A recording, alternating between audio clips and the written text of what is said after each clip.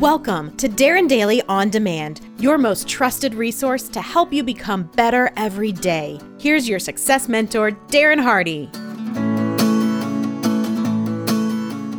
So during the Winter Olympics of 2002, Michelle Kwan was the reigning world champion and the odds-on favorite for winning the whole thing.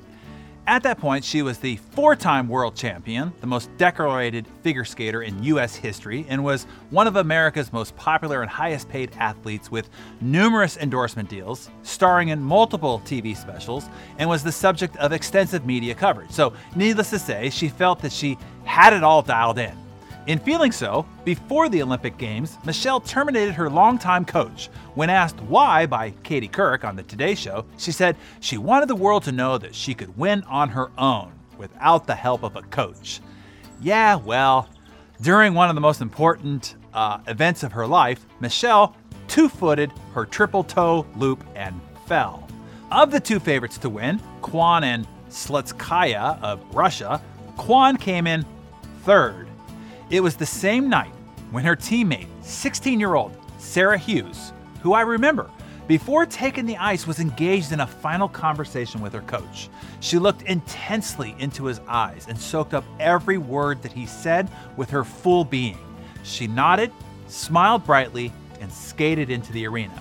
Sarah performed like she never had before. In fact, she performed a move, a quadruple jump, so difficult that no woman skater had attempted it before in competition. She pulled it off flawlessly, not once, twice, and the gold was hers. In all of Michelle Kwan's skating career, as great of a talent that she was, she never won an Olympic gold medal. This is an age-old proverb warning which says, "Where there is no counsel, the people fall. But in counselors, there is safety." King Solomon wrote, "Pride precedes destruction. An arrogant spirit appears before a fall." Essentially, thinking that we know it all, not questioning what we know, appears before a fall. I am always questioning myself, my thoughts, my situation, the circumstances around me, as a regular practice, candidly out of paranoia, to force this constant learning mindset on myself, to root out hubris. Hubris, or overconfidence, or arrogance, is what causes leaders, large successful corporations, countries, and entire dynasties to fall. And this is most especially dangerous for those who have reached a level of respected success. I have discussed this many times before. The greatest danger and threat to success is success. That's when this hubris starts to set in. Complacency, thinking we know it all, sets in. And it's not just in action, but in mindset. That's the arrogant spirit that Solomon describes. Solomon states the danger this way. He says, "A rich man thinks that because he is rich, he is wise, and therefore ceases to hold onto the spirit of the learner. And that is the beginning of the end."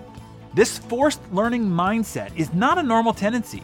You have to force this constant questioning and learning spirit on yourself. Hey, look, the skills that got you out of Egypt won't be the skills that you need to get to the promised land. You got to develop a whole new set of skills if you want to get to the promised land. So I want you to ask yourself today, where might you not be committing yourself to deeper learning? Where do you need to increase your paranoia, to root out any hubris that might have collected due to your success, or that thing that you know for sure mindset? Do you need to restudy your sales or communication skills? Do you need to buy a book on relationships or parenting? Do you need to hire a fitness trainer or a nutritionist? Refine your time management or personal productivity methods? Hey, Darren here again quickly. I am so thrilled that you are enjoying the production of Darren Daily On Demand. I don't want you to lose sight of how important it is that you stay consistent or get yourself subscribed, if you aren't, to the every morning discipline of the actual Darren Daily.